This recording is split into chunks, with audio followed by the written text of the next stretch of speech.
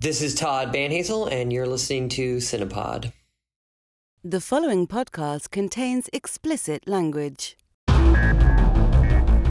You're listening to the Cinematography Podcast presented by Hot Rod Cameras, a program about the art, craft, and philosophy of the moving image and the people who make it happen. Coming to you from the world headquarters of Hot Rod Cameras in Hollywood, California, are your hosts, Ben Rock and Ilya Friedman. Hey, Ben, it is time for another Cinepod podcast. Welcome to the show. Okay. I hear you're a little Barry White today. Yeah. The episode was supposed to drop yesterday, and unfortunately I had no voice yesterday, and today I just have somebody else's voice. All right, well, I'll try to do as much of the duties of talking as possible to try to spare what voice you have left. Hey, on the show today is Todd Banhazl. He is the awesome DP behind the HBO Max series Winning Time. I guess I could just call it Max, but it starts with HBO on every single one. So it's HBO. I mean, like, it's an HBO series that's on Max. I think that's fair to say. And Todd's great. I love talking to him. It was so much fun. And he has been making the publicity rounds, as he should, because it's a fantastic show. And he's trying to, drum up people to take a look at his great work, and as he should. But if you've been listening to his interviews on some other podcasts, I think you'll really enjoy this one. We go into some territory that the other ones don't, and I think that you might find it refreshing. So if you're the Todd Banhazl super fan out there, this is going to be a great episode for you. And if you've Todd Banhazl completists, yeah. And if you've never heard Todd Banhazl before, then buckle up. This is going to be a great interview. But first, close focus. We've got a lot of entertainment news going on this week. We kind of have a roundup. Ben, where do you want to start? Well, because it's a sports episode, I think we should start with The Blind Side, the movie from 2009. Won Best Actress Oscar for Sandra Bullock. I actually have to admit, full disclosure, I've never seen this movie. Oh, really? Yeah. Oh, wow. I like sports movies okay. There was something about this that kind of didn't resonate with me at the time. And I feel like when I hear about this lawsuit, it's kind of underscoring the thing that made me kind of go, like, it's, first of all, it's a story about an athlete who's taken in, he is African-American, he's taken in by two rich white people who see his raw potential to be a football player and turn him into a star and adopt him. And it kind of had the scent of white savior on it. And I'm not saying that there aren't good white savior movies, I guess, like Lawrence of Arabia or whatever. But, I don't know. It just felt kind of like that part of it sounded tired, and that sounded like it was the whole movie. So as it turns out, the person who it is based on is basically saying that most of the movie's a lie, and he was never adopted by them, which was a big deal. He was in a conservatorship. Everyone who remembers the Free Britney Spears fiasco from a few years ago knows what a conservatorship is, which is to say they were in control of his life, and his finances. But he wasn't like, if they died, he didn't inherit their money. He wasn't technically family, and he's suing them. Yeah. So not only was he not receiving money from playing football, but he also didn't receive royalties or payments for the movie based on his life. So, the book and the movie. So the book was written by Michael Lewis of like Moneyball fame, and he's an amazing writer and an amazing podcaster, by the way. He's got a great podcast. But I guess, he's not in control of who gets the royalties. And I just kind of look at it and I'm like, shouldn't that guy be the main character in the movie about his own life? Like, he's the one overcoming adversity. But anyway, it's all just kind of gross.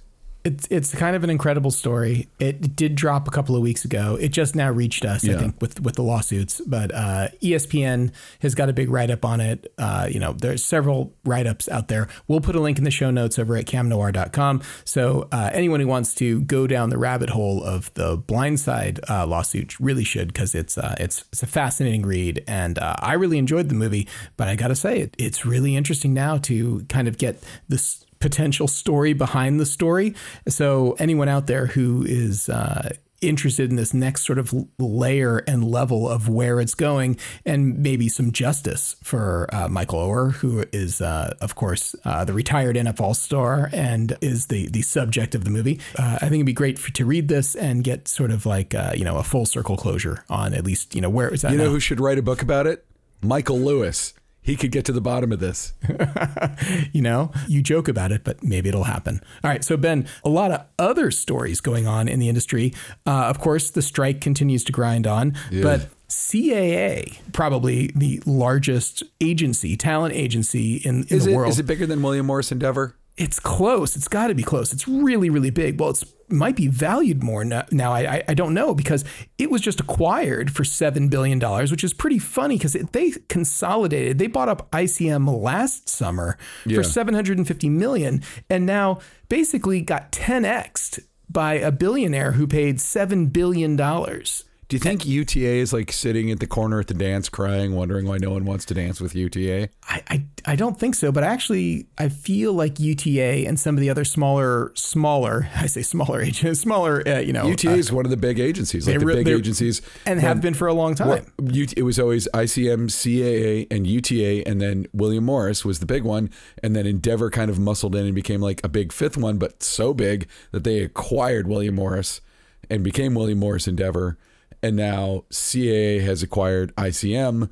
So it's, I'm going to call it like it's starting to be a bit of a monopoly. Like these are the big agencies that represent the largest stars, the biggest writers, the biggest directors, the biggest actors. When you're at CAA, you're talking Margot Robbie is at CAA, these kinds of people. And we're talking about Endeavor. They're now like co-producers and financiers and involved in a lot of these productions. And they just brokered a deal, also part of this roundup, where they own now WWE, Worldwide Wrestling Entertainment, and also the Ultimate Fighting Championship in this massive merger where WME is essentially 51% controlling interest of these two entities that have all been merged together. And it was a big payday for Vince McMahon and the executive team at UFC. And I find it very interesting because you've got what everyone considers essentially fake sports wrestling entertainment with what is considered real and relatively brutal sports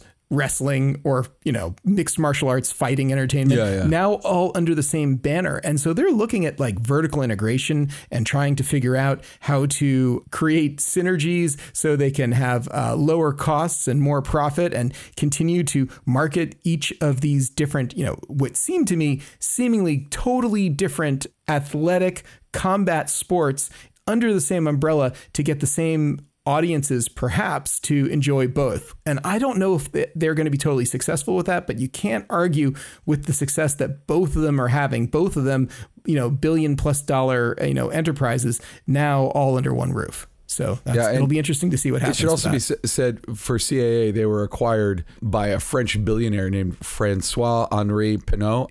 He is the owner of a company called Artemis. That's a fashion company, or he's the magnate of this fashion thing. And I believe he's actually married to Salma Hayek, if I'm not mistaken, who is represented by CAA. And there are questions about, like when you talk about the Ultimate Fighting Championship and WWE, with this, you kind of wonder, like, are we suddenly going to see Margot Robbie wearing fashions from this company?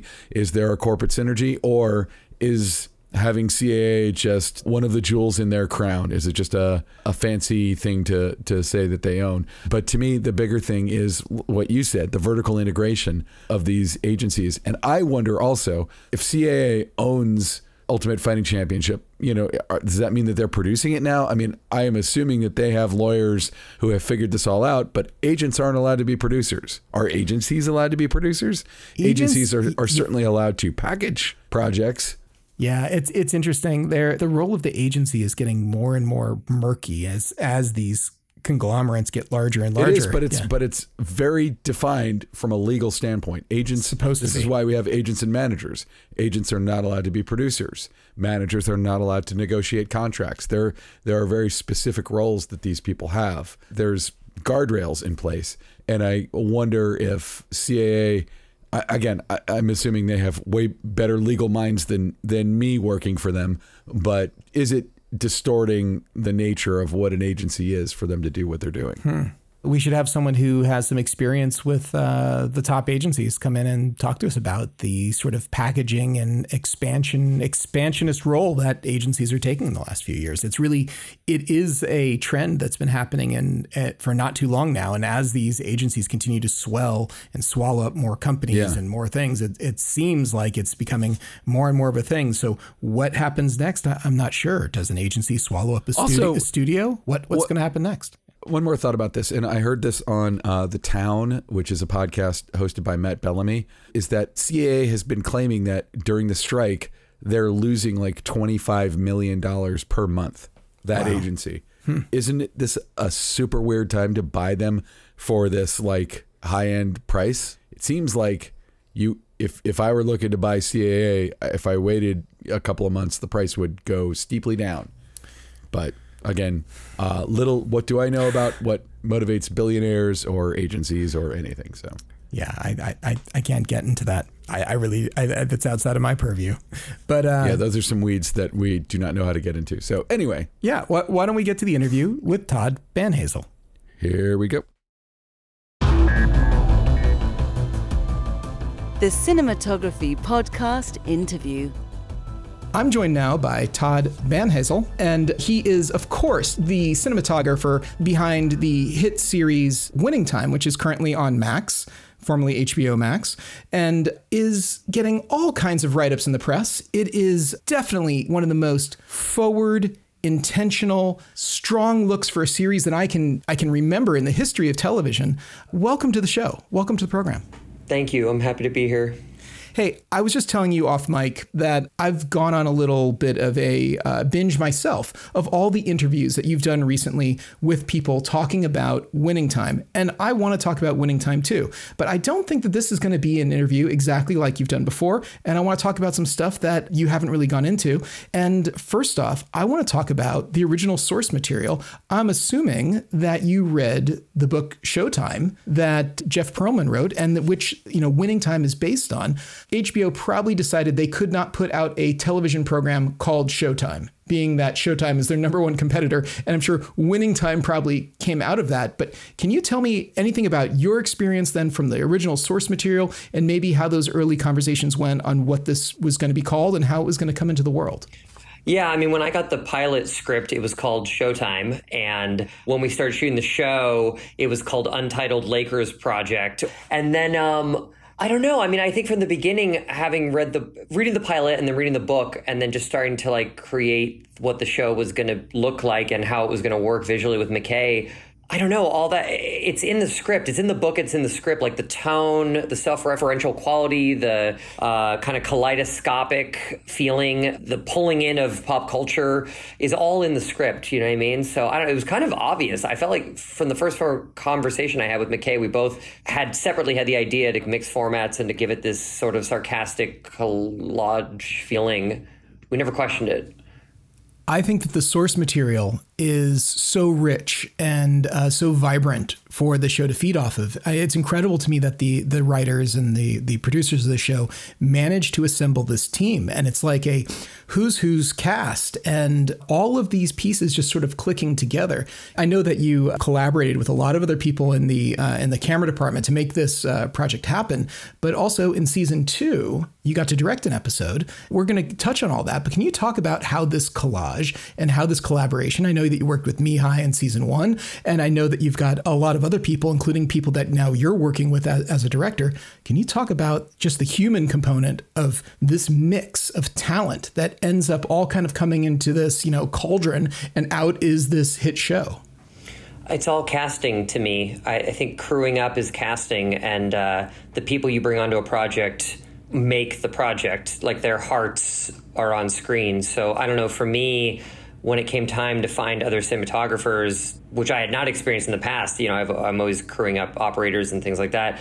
But when it came time to find DPs, I thought of it like looking for artists that I respected their work and felt like I respected the way that they look at things, and then also their attitudes and their energies, because we were building a family. This show, like there is not like a paint by numbers, like this is how the show is shot. kind of approach. I mean, there is like a rule book, and there's a large look Bible, but I was really looking for people to kind of put their own stamp on it and take every single episode and kind of make a movie out of it, So that's why Mihai, because I've been stealing from Mihai my whole career, and I love that man and I respect that man so much, So like I kind of had a feeling he could do it well and we'd become friends, and that's why the cinematographers in season 2, John Matishek, we had spoken, and he had shot this boxing movie, and they had lit the boxing arena, which was a green screen stage like ours in season 1, with hard light from above, which really resonated with me. And we were talking about like lighting a stage with hard light instead of soft light and what it does to skin, and trying to get that like really accurate kind of period feeling. And so I don't know, we just had the same taste immediately, and we got excited about the same things. So I knew he was right. And then Rick Diaz has been my friend forever since film school, and I knew he was right too, because I knew we were going to take care of each other. And me stepping into directing, I wanted someone who was going to be in the mud with me for this thing, because it was in the middle of, I was shooting an episode and then prepping directing, and then I was godfathering the other episodes that were getting shot, and then I was also starting to prep the final episodes that I was going to be DPing, and it was often sometimes back to back. Like some of the days, like the first half of the day we'd be shooting, and then the second half of the day I would direct 2 scenes. It was like a TV schedule, so I just needed people that I really trusted and really cared about. I think that's about the most fantastic answer I think I've ever heard about casting your crew and casting your collaborators, because I think that's really true. You sometimes kiss a few frogs before you find your people. You find the people who you can go into this with. Let's just jump a little bit further back, because HBO, I guess now Max, has some tremendous resources available to the creatives, particularly to DPs. And I'm thinking specifically of like the camera assessment series tests that it used to be, up until this year, the only way you got access to any of that is you made a multi-million-dollar show for HBO. And then you got to go into theater space, you get to go into, color grading suites, and you got to look back at this tremendous archive of camera formats and tests and this, that, and the other. Talk a little bit about your testing process, because I feel like a lot of people have a tendency to think that format equals result. Oh, I chose an Alexa, so this looks like this. Or I chose 35 millimeter film, it looks like this. That, as you know, and anyone who's a professional in this industry knows, is a complete misnomer. The format is agnostic and can look like so many different things. And I imagine that in your research, you must have done testing, underexposure, overexposure, push processing, pull processing, cross processing, you name it. Can you talk about that period of time, that prep work, that education you did for yourself of coming up with what we have now? I mean, testing is everything to me. We tested for months, really extensively, but that's how I approach every project, period. Even if I think we're going to be shooting on either a format or a lens or something that I've used before, I find that for every project, it's almost like it's a blank slate for me, like emotionally, like something that I loved in a previous project is going to feel totally wrong now. Like it's been a while since anamorphic has felt right for a project. And when I look at anamorphic lenses now, when we tested them for winning time, they felt actually really wrong, which is so funny because there's been times where I've looked at those exact same lenses and said, like, these are the only lenses that can exist ever, and so I find that I kind of fall in love all over again every time.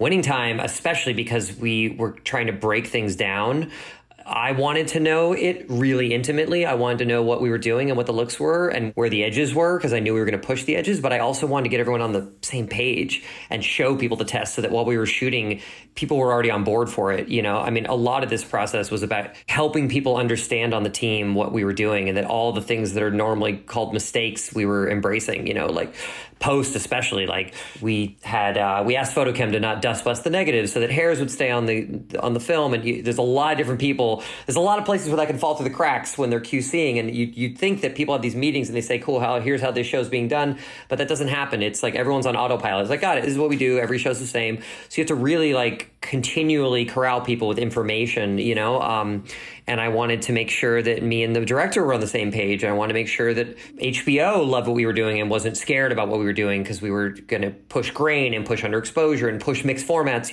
I mean, I tested every stock Kodak makes on 35 and 16 and 8. So a lot of the look photochemically and digitally was done to approximate like what we remember our favorite movies looking like when we saw them in an art house theater in the 80s, which is not how the original print looked at all. And it's certainly not how the negative looked, So yeah, we tested all of that, and we tested every lens known to man, and it was spherical, and I thought it was going to be vintage glass, of course. And then I came to discover that we were doing so much photochemically that was destroying the negative that actually for the first time in my life, we just needed really clean contrasty, good lenses that did the work. So we also bracketed. I mean, we literally, once we found our film stocks and our film print look, then we bracketed exposure, half stops up to 7 stops, half stops down 7, found out where the thing blows out and where it, because I think our eventually our look, I think, was 4 stops over and 4 stops under, but really 3 stops till white or 3 stops till black.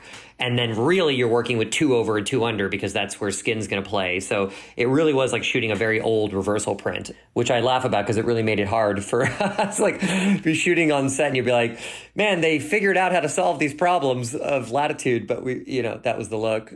There's a longer answer even than that rambling answer. But I'm sure, but that gives a testing. wonderful test and a wonderful sample for us to jump off to. So are you printing the negative and then transferring the prints? Or are you actually transferring from the original negative, creating your look in sort of a combination of digital intermediate before it's going to the final? Or is there an extra photochemical step in there that I'm not aware of? Yeah, we never went back to a print. I would have loved to, but I feel like in my experience in the past printing negatives and just looking at dailies that way, I kind of had an awareness of like what was going to happen there. So for us, we just started making up our own imaginary print, like our fantasy idea of an old print. So we scanned the negative and then never went back. But we ended up pushing all the film. Everything's push process. Just like if we shoot film on Winning Time, it's push 1. We also underexposed the pilot, like a full stop on the meter. And then I think the show was more like a half stop. It depends on the scene.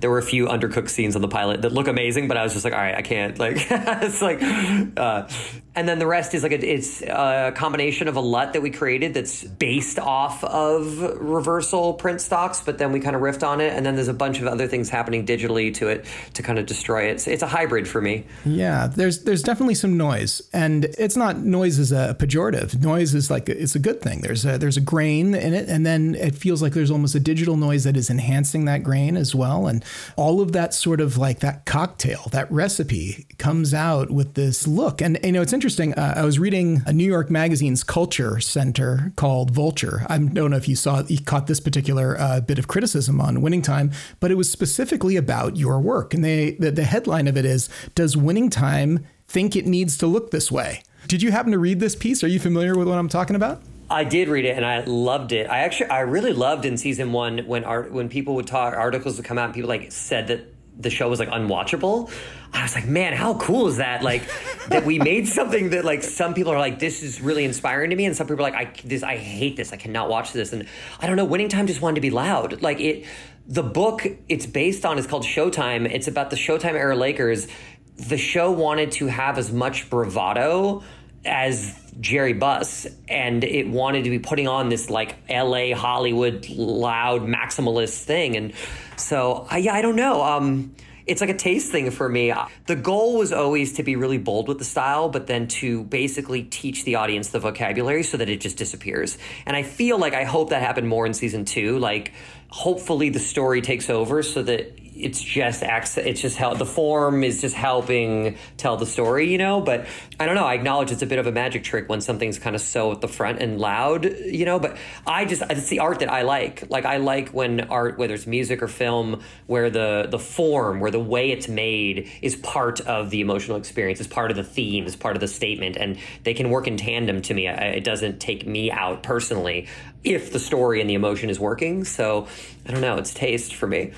There's a McLuhan message in there somewhere about the medium being the message here. But at the same time, I have to say that I think it's wonderful. So infrequently does cinematography invoke controversy. And I'm thinking, though, that HBO has definitely been a leader in that space, and probably with the work of like Robert McLaughlin on, the criticism they received for Game of Thrones and how dim and how printed down so many of these scenes where the timing was so far down. And now again, with Winning Time, some of the commentary in that particular Vulture piece was saying things like just how overly masculine the show is, and then how aggressive the style is. And it's very interesting because I can certainly see the criticism, but it's not like you were making natural born killers. It's not like you were doing this thing that really was aggressive and really had a style that was an affront to the audience. If anything, I would call the style, the look of Winning Time is nostalgia. It is this nostalgia that I think anyone who was alive at that time might look back at how they remember watching television, how they remember watching home movies, how they remember watching the slideshows or their relationships, even more so than how it really was. It's exactly like that mental, one step mentally removed that we all have in the back of our brains versus actually having a clear memory of what it was to experience it. If I'm hearing you correctly, and that was always the goal, tell me about the buy-in from the executive producers. From the get-go, Adam McKay, everyone else involved in this, did everyone know this is the look, this is the style, we're just going to lean into this all the way and never look back? Or did you have battles with network and other people where it's like everything's a half measure? Do we have to figure out how to dial this back? Did you ever run into situations where they said, this is just way too much? And were the editors in that conversation? Because I have to imagine that in sort of the style of all of this working together, how much is production and post talking to each other on set? I know you're covering yourself and you've got some plans, but I have a feeling that sometimes things are rolling and you're not necessarily sure that shot's going to get chosen. Yeah, it was what you were describing was the ongoing process for the entire 2 seasons. But I think that's what we chose. We created that scenario because we decided to make a show in a way that was kind of experimental in a platform that doesn't normally work in a way where these kinds of risks are embraced easily because it passes through so many hands. So for me, it was just communication. And I mean, I always made sure, like you're saying, to cover the scenes in 35 millimeter with 2 cameras in a way that was telling the story in a quote unquote safe way, you know what I mean? But that gave us the freedom to let that C camera or that D camera go crazy and find happy accidents and experiments and play with the different formats. And I think on the pilot, yeah, McKay and I, we tested and we fell in love with what we were going to do. And I made a look Bible and that got approved by HBO and by the producers and we were all behind it. And then, you know, we shot the pilot that way. I think the thing we wanted to figure out was, in the edit, was it going to be salt and pepper or was it going to be like completely baked into the DNA of every scene? I was hoping that it was going to be completely baked in, kind of the way, I mean, Natural Born Killers is a huge reference for me, and also like JFK, all that stuff that Richardson did, where it shows that it can be in the middle of a scene and it doesn't have to be just flair. It can actually be the emotional part of the scene, you know, or let you see a character in a different way. And what we found on the pilot is that it was edited completely organic, like deeply into the DNA of it. And then once the pilot was approved and set, that was the look, and that was the thing to replicate from then on. All the early cuts were even more of this format. I mean, certain scenes were completely, we wanted to do full scenes in Ikegami or full scenes in 8mm if it felt right, And it got pulled back, in the note-giving process. It kind of finds its balance. But now when I watch the episodes, I actually think it fell exactly where it needed to go. There's a lot of darlings left on the cutting room floor, but when I watch it, I think actually everyone gave really good opinions between the directors and the editors and our producers and HBO and the cinematographers. Like, we found the line where it doesn't take over the point where you hopefully stop, where you lose the thread of what's happening story-wise, But yeah, I mean, it was a constant conversation going back and forth. And it was also me checking in and saying like, hey, there's this really amazing thing that we did on the weird camera that, take a look at. Or also the editors, to their credit, would also dig so deeply into the footage of the mixed formats that we started being like with the operators, like, hey, if we don't love it, we should not shoot it, because they're being really brave, which I love. Like, they're finding all of our stuff. They're finding all the weird mistakes. I think everyone in every department felt like we're taking these risks, so we have to trust each other that each person's taste at the right time is going to do the right thing. And I don't know. Yeah, it was a trust fall. This show is not without some controversy, of course, from the actual people who are being portrayed in it. Jerry West famously had his lawyers send letters to HBO saying that he objected to his portrayal. Kareem Abdul-Jabbar didn't go that far, but he did, write a whole thought piece. He's so cerebral. I've loved this guy's writings for many years, but he talks all about, at 75, nothing in this show portraying him could possibly affect his day-to-day life, which I thought was amazing. But tell me, being at ground zero with the production, with the team, with the people who are living and breathing this, day in and day out, how does the effect of the people who are being portrayed, in my opinion, brilliantly, even if they object to it, that the performances are so amazing and compelling. How is it being in the midst of all of that? Does it feel like a circus? Does it feel like you never know what's happening today? What's your reaction to the team and hearing about how, this is not a documentary, this is narrative based on what ostensibly is a story of what really happened? How does your work of fiction bleed into the real world, inform what's going on back and forth? Yeah, it's a tough one.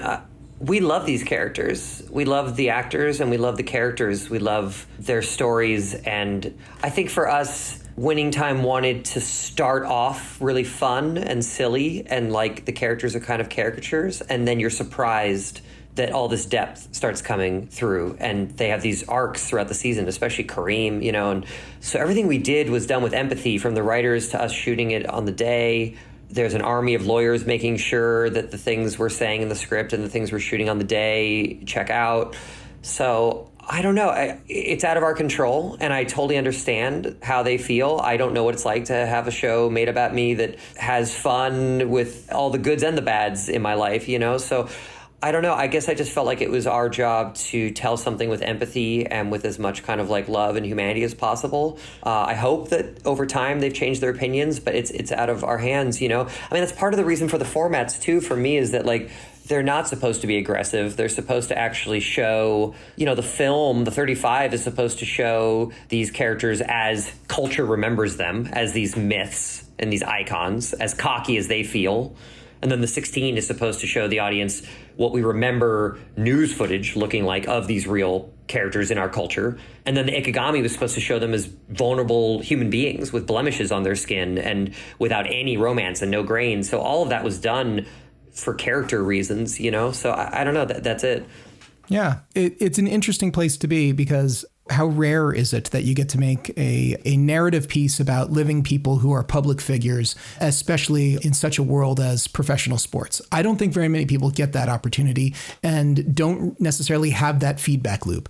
The way this industry seems to work is it's almost always long after someone's passed on, or maybe it's a political figure, or maybe it's someone else who's in the cultural relevancy for a short period of time. But really, this is chronicling decades of many people's lives, the entire Lakers organization, and the other characters who sort of filter in and out through professional basketball. This is not an opportunity that many people get, and certainly don't have that feedback loop from the people themselves being able to chime in. I think it would be great if there were more people who were excited to relive this sort of portion of their lives through the series. But I think it's interesting. Do you feel a responsibility in the work that you bring to it because of this layer, or not so much? You're going to go forward exactly the same way you do it, regardless of having these people potentially going to be watching it and giving their opinions in the court of public opinion? No, I feel a huge responsibility. I mean, I thought about this with Hustlers as well, because that was based on real people that were still alive. And I think it's our job to remember that it's real people, and then treat the scenes with as much humanity and empathy as possible. The episode I directed has Larry Bird's father's suicide in it. He discovers his body with the police, and that really happened. I don't think it happened exactly how we did it, but it happened.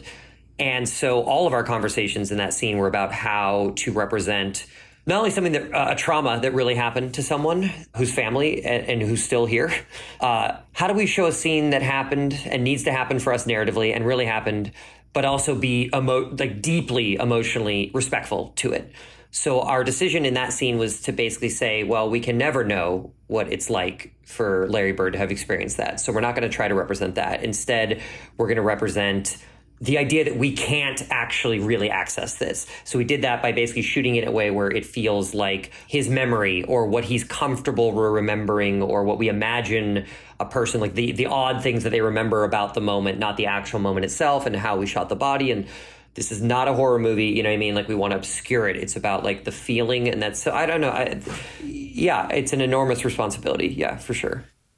Jeff Pearlman has been taking to Twitter to talk about Winning Time, and it covers this very specific period of the Lakers dynasty, this period of time. And anyone like myself who actually followed the Lakers back then, who was a fan, who remembers the years of the ups and the downs, knows that there's kind of a chunk of time where the Lakers didn't do so well, and before they come back and win some more, it's like it's a number of years. I'm not asking you to give anything away, but there's going to be, just in the reality of the story of what happened, some dark periods ahead. Can you reveal, do you know what's yet to come? Season 3 in the works? Can you say? Can you not say? I actually honestly don't know. I think we are in the Empire Strikes Back portion of the Winning Time story. I don't know what's going to happen. I will say that if in this moment right now, with what's happening with streamers and how broken everything is, if someone likes a show, they should really watch it, especially the day it comes out, and not wait to binge the whole thing, because they really do look at the numbers, and a lot of shows are getting canceled. And I have no idea if Winning Time is going to continue. I know that people love it. I know a lot of people watch it, but I do think that like nothing's for sure right now. Yeah, I don't know. I just feel like if fans of TV want stuff to continue, they really actually have to support shows, even if they're like big shows. It's funny how volatile everything is right now. Yeah, I'm really glad you brought up the strike, because I didn't want to be the one to do it. But it is the type of thing that it is in everyone's mind right now, certainly everyone in Hollywood. I have a business that's based on Hollywood, and it is not doing great in the strike, as a lot of people are, including people who work in all sorts of ancillary fields. I was in a barbecue restaurant a week ago in Studio City that told me that since the strike, they can't even believe how much their restaurant has fallen off, which to me is like, I would not think that the two things are connected, but they're like, no, post house. All these people would order in all the time from us, and that's all just gone. And we're seeing sort of a destruction of the primary infrastructure, including rental houses. I know one rental house in particular that's had over 20 layoffs in the last couple of months. And it's like a lot of these people, they have mortgages, they have families they have to feed. They may or will likely leave the industry to something that is stable right now so that they can continue to do that. And some people may not return. What are you seeing from your perspective? How are you feeling about the strike and where it's going? And what does your crystal ball tell you? It's as good as anybody else's right now. I have no idea what's going to happen. I think it's a David and Goliath situation right now, and I think we are actually fighting for the soul of this industry, and I also think we're fighting kind of for the soul of capitalism in a way. Because you're right, like it's not just the filmmakers, it is the entire economies that are built up around this beautiful industry that have been functioning for decades and decades and decades in this beautiful way that some really greedy people have broken and some really greedy companies have broken. So I don't know how it's going to end up. And I think for me, the work I've been doing is trying to figure out ways to find inspiration and hope when it feels risky right now. It feels like the thing that I love, movies, my church is at risk of being broken permanently, and people's livelihoods as well. So I don't know. I have no crystal ball, but I do completely support it. And I think that as painful as it is now is the time to try to actually change something, or it's going to be too late forever. And I know that our industry has gone in these big cycles from before we were alive. So I'm sure on a macro scale, something is going to happen that eventually I hope that independent cinema has a new rebirth. I'm sure some version of it will, but how much collateral damage along the way, it worries me. It makes me sad, but I don't know. It's worth the fight. Let's jump back in time to little Todd. When did you get the bug for this industry? When did you decide that being a cinematographer was something that you wanted to do, that was your calling, that this was going to be your life? How old were you? Where were you in the world? Where were you at? I wanted to make movies my whole life. I don't know where it came from. I mean, when I was a little kid, growing up in the suburbs of Los Angeles, like near San Dimas, like Bill and Ted's Excellent Adventure Land, I was just like a space cadet. I was just like pretending in my head all the time and creating worlds and humming to myself and kind of pretending I was in movies. I think I realized later, like, I wasn't pretending I was in space. I was pretending I was in a movie about space. I don't know where that came from. My dad took me to go see Arnold Schwarzenegger action movies growing up, and those were my favorites, and I really wanted to make action movies. And I remember like jumping out of our lemon tree, pretending that I was jumping out of a helicopter in Predator, and that became me playing with my parents' video camera, which became making movies in junior high and high school. It's just what I wanted to do forever. And then I kind of fucked around in high school and didn't get that great grades because all I wanted to do was make movies with my friends. And so I got into the best school I could get into. I said no to all the film schools I wanted to go to, but I got into one that had a film program in San Jose State and showed up, and they said you had to wait 2 years to take the directing class. And I went to the teacher after the first class and I said, like, I'm a freshman, but I'm not here to wait 2 years. And like, I promise you, if you let me in now, like, I will not let you down. Like, I'm here to make movies, you know? And her name's Amy Glazer, and she changed my life. She let me in. Amy Glazer was my high school drama teacher. No way. Oh, yes. That blows my mind. Yeah, I know. for 1 year. Yeah. She came in and taught my senior year. Yeah. At that time she was Amy Glazer Connolly. But yes, there can't be that many Amy Glazers. That blows my mind. She changed my life. I mean, she really took a risk on this like young kid, you know?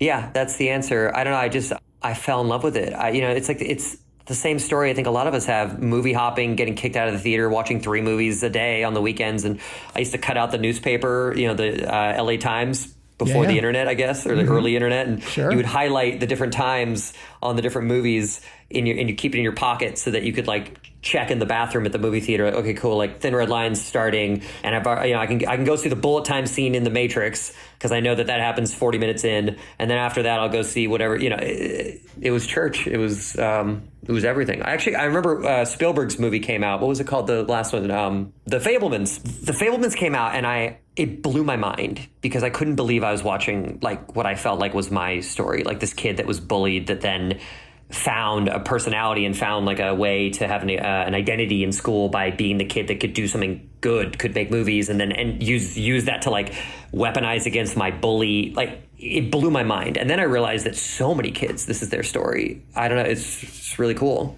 That is really cool. Okay. So where do you go after school? Because you don't just go from school to Winning Time. There's a lot of steps in between there. What was next for your journey? Well, I wanted to be a director before I knew that there were different jobs on set, because that's the one that they tell you that you're going to be Spielberg, you know? So during undergrad, a group of my friends, we all were like shooting each other's stuff. Everyone's making short films and feature films. And I ended up kind of being the de facto cameraman. Like, I was just shooting the student features while also kind of directing my own stuff. And everyone's just, you know, you all help each other. And I had this DP mentor named Jim Orr, who we'd done these like 35 millimeter music videos in this class. And I had ended up ACing, and I had no idea what I was doing. And I can't believe they gave me the responsibility of pulling focus on these things. And when I graduated, I said to him, like, I just want to go down to LA and work. And he had said, you should check out AFI. And I remember thinking, like, I don't want to keep going to school. You know, I just want to get into it. And he had said that, well, if you can get in, it won't make your career, but it could help because of the community. So I tried to get in, and on some miracle got in. Wow. And went to AFI. And by the time AFI was like med school, I mean, it was 2 years, super intense, every day of your life, living and breathing filmmaking with other people. And by the time that was over, I was just madly in love with cinematography and realized that was my way of doing this thing. And also my way of working with people. I don't know. It just, I never looked back. And I know you worked in music videos for a long time. Is music videos still part of your repertoire? Do you ever, moonlight in that, or are those days done? How much of music video informs the way you work today?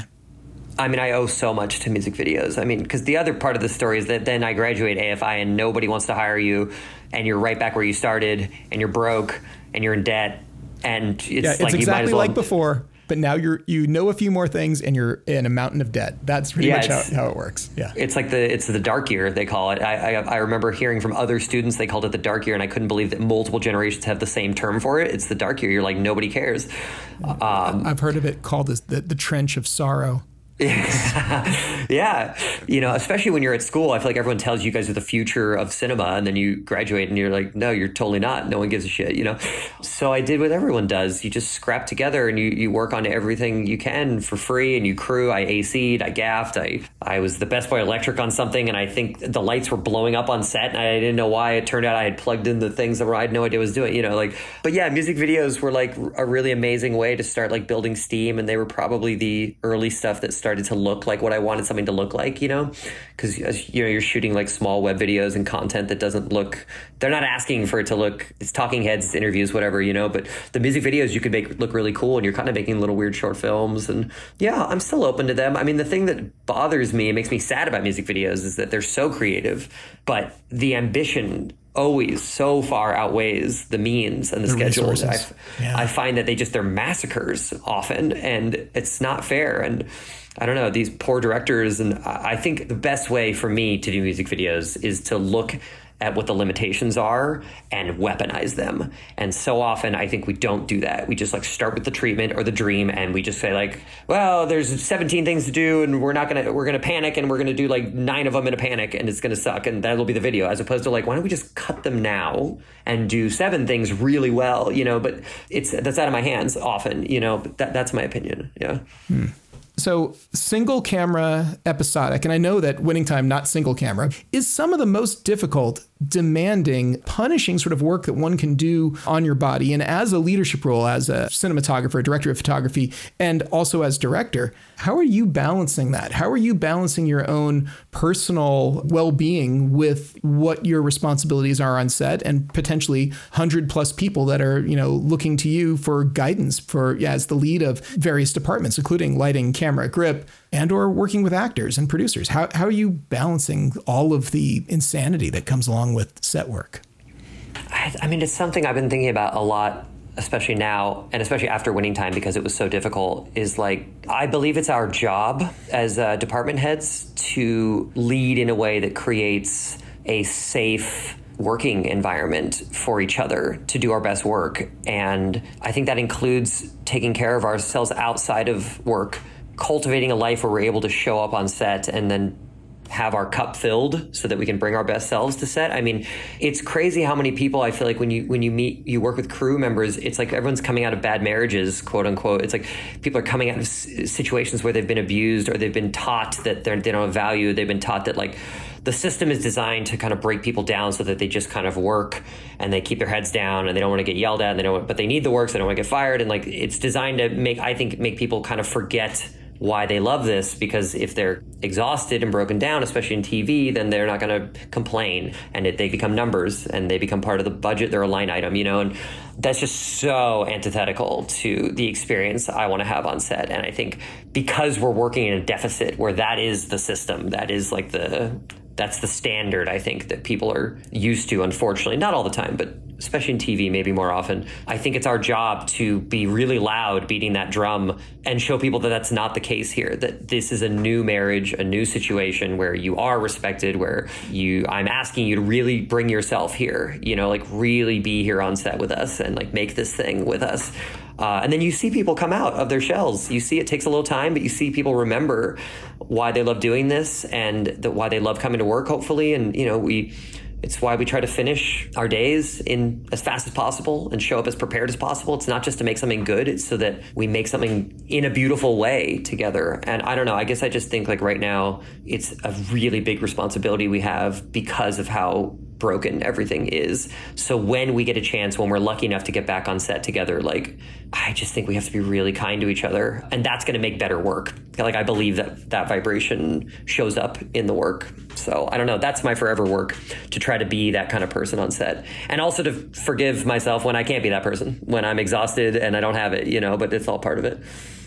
Todd, I think that's actually a really good place for us to leave it. Where can people find you if they want to track you down? I know they can see your work on Max. I know they can see your work on other streaming services, but do you have a website? Do you do social media? Is there some place they can connect with you if people listening to the sound of my voice want to reach out? Yeah, Instagram's actually a great place to reach out. I find the community on Instagram is really beautiful. Yeah, I'm there. What's your handle on Instagram? It's my name, Todd Banhazl, as difficult as that is to spell. That's it. All right. Well, Todd, it's been a delight to have this chat, and I really can't wait to see what you do next. Thank you so much. It's really nice talking. All right, so that was Todd Banhazl. Hey, thanks so much for being on the show. It was great to have you. I can't wait to see what you do next. Hey, Ben, you know what time it is? What time is that? It's bill paying time. We have to thank our fine friends over at ARRI, makers of incredible cinema equipment used throughout the industry and around the world. They have introduced today a brand new light called the ARRI Sky Panel X. It is a 1 foot by 2 foot shaped light. It's available in a modular configuration, so you can stack them. So you can have 1, you can have 2, you can have 3. And of course, this increases your output and increases your power draw. But really, it's a very clever update to the original Sky Panel. It's also IP66 rated, so it's, basically waterproof. It has a brand new light engine. Instead of being an RGBW, it's an RGB ACL. The light is not only a soft light, as as most people expect panel lights. It's also a hard light and has lenses, interchangeable lenses that you can put in front of it, which increases the output and reduces the beam angle. Because it's modular, you can stack it. So you get a soft light, a hard light, an increasing size light that can all go into a yoke. One human being can stack them and take it apart themselves. There's also other configurations where you can take the lights and you can put them in a horizontal. It has advanced software options, including a mode to best match the spectral response of the Arri Alexa cameras, which to me is just really, really smart. So Arri is really taking this holistic approach to all of their products, and I think it's really amazing. There's actually way too much for me to talk about the Arri Sky Panel X in this read here in the podcast. But if you go to hotrodcameras.com, you can actually get all the information about the new light, and it's probably the most exciting light that Arri's ever introduced. So definitely worth checking out. There's some videos. Go to Hot Rod Cameras and check out the Arri Sky Panel X. And now, short ends. So Ben, it is time for short ends. It's the time when we talk about our obsession of the week. It could be anything. It could be something, creative, something technical, something you saw in the news. What is your obsession this week? What are you all about? It's an endorsement wrapped in a gripe. Whoa, an endorsement wrapped in a gripe. All right. What's that? It's a relatively new movie that premiered on Netflix recently called They Cloned Tyrone, directed by Joel Taylor and shot by Ken Sang, who shot like Deadpool. He's an amazing DP. Looks great. Oh, and most importantly, it stars John Boyega, Jamie Foxx, and Teyonah Parris, and Kiefer Sutherland. It's a really solid, cool film. It's kind of like a funky mashup of Get Out and They Live and Cabin in the Woods and The Matrix. There's like so many ideas in it. And I think Joel Taylor wrote Creed, or he wrote one of the Creed movies. And it's a really solid, cool, beautiful, great looking film. And when I was watching it, I was like, why does Netflix not release these in theaters? It really needs to be in theaters. And I feel like John Boyega and Jamie Foxx are definitely stars that we're used to seeing in theaters. You know, Kiefer Sutherland, we're used to seeing on TV or in movies, but it's just so well put together. It's so entertaining. It's such a cool idea. And I feel like I know I come on here and complain about the contentization of our entire industry, but I feel like it's one of those movies that just shows up on Netflix one day. I didn't see trailers for it. I didn't see bus ads or billboards or posters at my local cinema. It's just one day there it is on Netflix. And I feel like this movie really would have done well in theaters. And then could go to Netflix. Like, you have it after that, Netflix. Like, give it a shot. I'm at a loss for why movies like this don't roll the dice and see how they play on the big screen, because I feel like this would attract an audience. If you're listening to this, definitely check it out. It's called They Cloned Tyrone. John Boyega is one of those actors who kind of disappears into every role. I love what he does. Jamie Foxx is so engaging and so funny. And Teyonah Parris, you've seen her in lots of stuff. She's been in a million things, but I feel like this is probably one of the first times I've seen her this prominently in a role like this. And they're all great. Dialogue is brilliant and funny and interesting. And, you know, I'd also say there's a bit of a Groundhog Day thing to this. It's such a cool mashup of so many cool ideas, and I hope more people see it. But also, I know that Netflix has experimented with putting their movies in theaters. It's usually around an Oscar push. I'd like to see more popcorn movies like this that are just damned entertaining get an opportunity to reach a bigger audience. Because to me, it's like, what do these movies exist for if to not create a cultural conversation? And I think that when you just spew it out on Netflix without any real fanfare, like, you're basically robbing the movie of even the opportunity to be a cultural conversation. And it bums me out because I feel like if they had done this with Get Out, it might have disappeared. You know, there are any number of movies where if you no matter how good they are, if they just show up on your streaming service and that's all that ever happens with them, people aren't going to find them as easily. And I'm not crapping on Netflix. I think it's awesome that Netflix made this movie. I think Netflix also could take these movies and try a theatrical run. When you've got a movie that's really awesome, friggin' put in a movie theater. Anyway, end of rant. It's a good rant. And give all our listeners the title of that movie one more time. They Cloned Tyrone. Yeah, it totally sounds like up my alley. I'll totally watch that. Moving on to my short end this week. It's something I've never actually done before as a short end. It's an article. Vulture.com did a story called The Decomposition of Rotten Tomatoes. And I don't know if you caught this, but it's really good. I will forward it to you. And the headline is, "The most overrated metric in movies is erratic, reductive, and easily hacked. And yet it has Hollywood in its grip." Which I thought was like, well, what a great headline. And the story did not disappoint. And as I was reading it, I was reminded of one of the first Vice articles that I ever saw online, and it has a great accompanying video about the hacking of TripAdvisor by very dedicated people out there, and they decided to make a restaurant that did not exist the #1 rated restaurant in London. Do you remember the story? I don't remember the story. That's freaking awesome. It was called The Shed.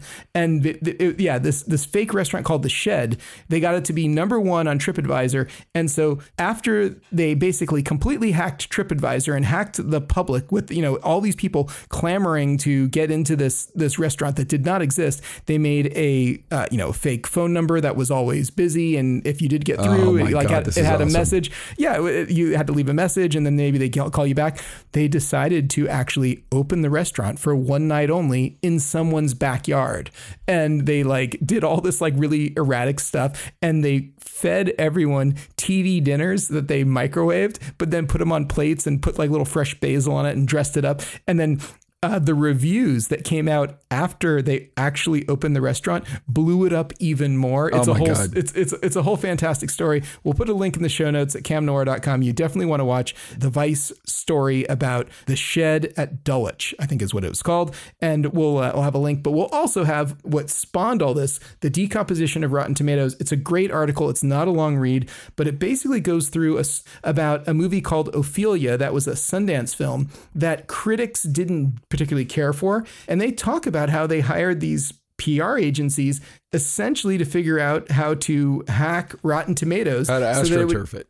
Exactly. And it's interesting because they got a comment from someone who works at one of these companies who said, "Oh yeah, you're really reaching here." But they go through a lot of great detail, and I don't want to just spoil it and give it all away here, especially since it's a quick read.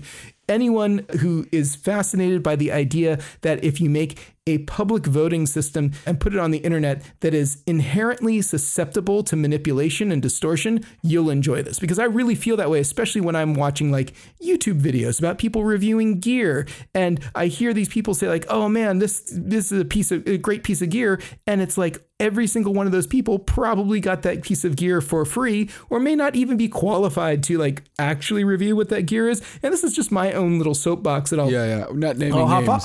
I'll hop off of now. But it's anytime you introduce the capability for someone to be bribed in various different ways to receive some compensation, and they talk about it in this article, and in the TripAdvisor one, it's not that they were doing it because they wanted to enrich themselves, but just think about it for a second, because they were doing it just basically as a prank. But anyone out there who did want to enrich themselves can employ essentially the same techniques, and I'm sure that there are some safeguards that have been implemented, and they talk about some of the safeguards that Rotten Tomatoes says that they have implemented to try to avoid some of the distortion they had with misogynists who didn't I think it was the Wonder Woman movie, and there was this whole campaign to try to vote down Wonder Woman.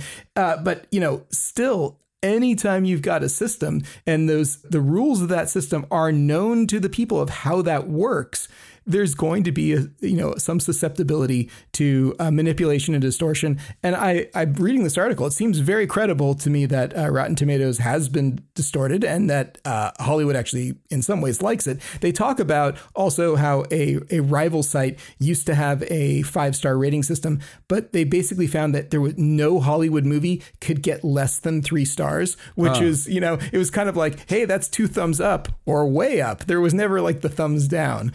I think it's all fascinating, and it is part of our life and culture, and part of the World Wide Web world that we do live in now. It's do you remember the Bodie McBoatface situation? No, I don't know that one. Yeah. So it was in England in like 2016, and they had a boat. I think it was the RSS Sir David Attenborough, and they wanted to rename it, and they put it up for a vote online, and the one that won was Bodie McBoatface. And did it get renamed that? It did. Yes, not only is the internet sometimes just filled with trolls, it sometimes has a sense of humor. Sometimes those trolls are hilarious. I mean, like, yes. Look at GameStop and stuff like that. You know what? I'm actually really looking forward to Dumb Money, which is the GameStop story coming out soon. I really hope that we can get someone from that movie on to talk about it, because I'm a big fan of I, Tonya, and of course, same director, and I am deeply anticipating Dumb Money. So Ben, I think that just about does it this week. Who do we have to thank? We should definitely thank Alana Cody, our producer, who is, even as we speak, getting us more cool interviews. I did one that I'm really excited about last week that I think went really well, and I'm doing another one in 2 days. We should thank Kay's Alektrachi, who composed every scrap of music that you hear on here. And he just won some fellowship from Black Magic. Yeah, I saw that. Black Magic Collective awarded him some things. So it doesn't surprise me. I mean, he's always like winning stuff, it seems like. So, yeah. He doesn't need our charity, but still check him out at musicbykays.com. And last, and I need to apologize so profusely to our editor, Ben Katz. Sorry about my voice. Sorry if you had to, edit out a bunch of sniffles and sneezes and coughs. You work your ass off. You make us sound as good as we can possibly sound. And tonight I'm going to sound like a frog that swallowed Barry White. I'm pretty sure that actually Ben is going to use AI to replace your voice with some sort of polyphonic, high-pitched teenage girl. So that's probably who I'm going to be talking to for Go for it, Ben Katz. That's way better than whatever the hell this is. All right, Ben, I'm going to finish it out, so I'm not going to make you talk anymore. Thank you. If you want to track down Ben Rock, you can find him at benrock.com. All his stuff is there, all of his socials, all of his film and his work, his things. Check out benrock.com to find more about Ben. I'm Ilya. You can find me at Hot Rod Cameras, hotrodcameras.com. You can also find me on LinkedIn. I occasionally post and connect with people over there, so track me down if you want to. And I don't think we have anything else to say. Ben, you want to take us out? Thanks for listening. This has been the Cinematography Podcast, presented by Hot Rod Cameras. Find your next camera, lens, or accessory on the web at hotrodcameras.com. Don't forget to subscribe to our show on iTunes and connect with us on Facebook and Twitter. Thanks for listening.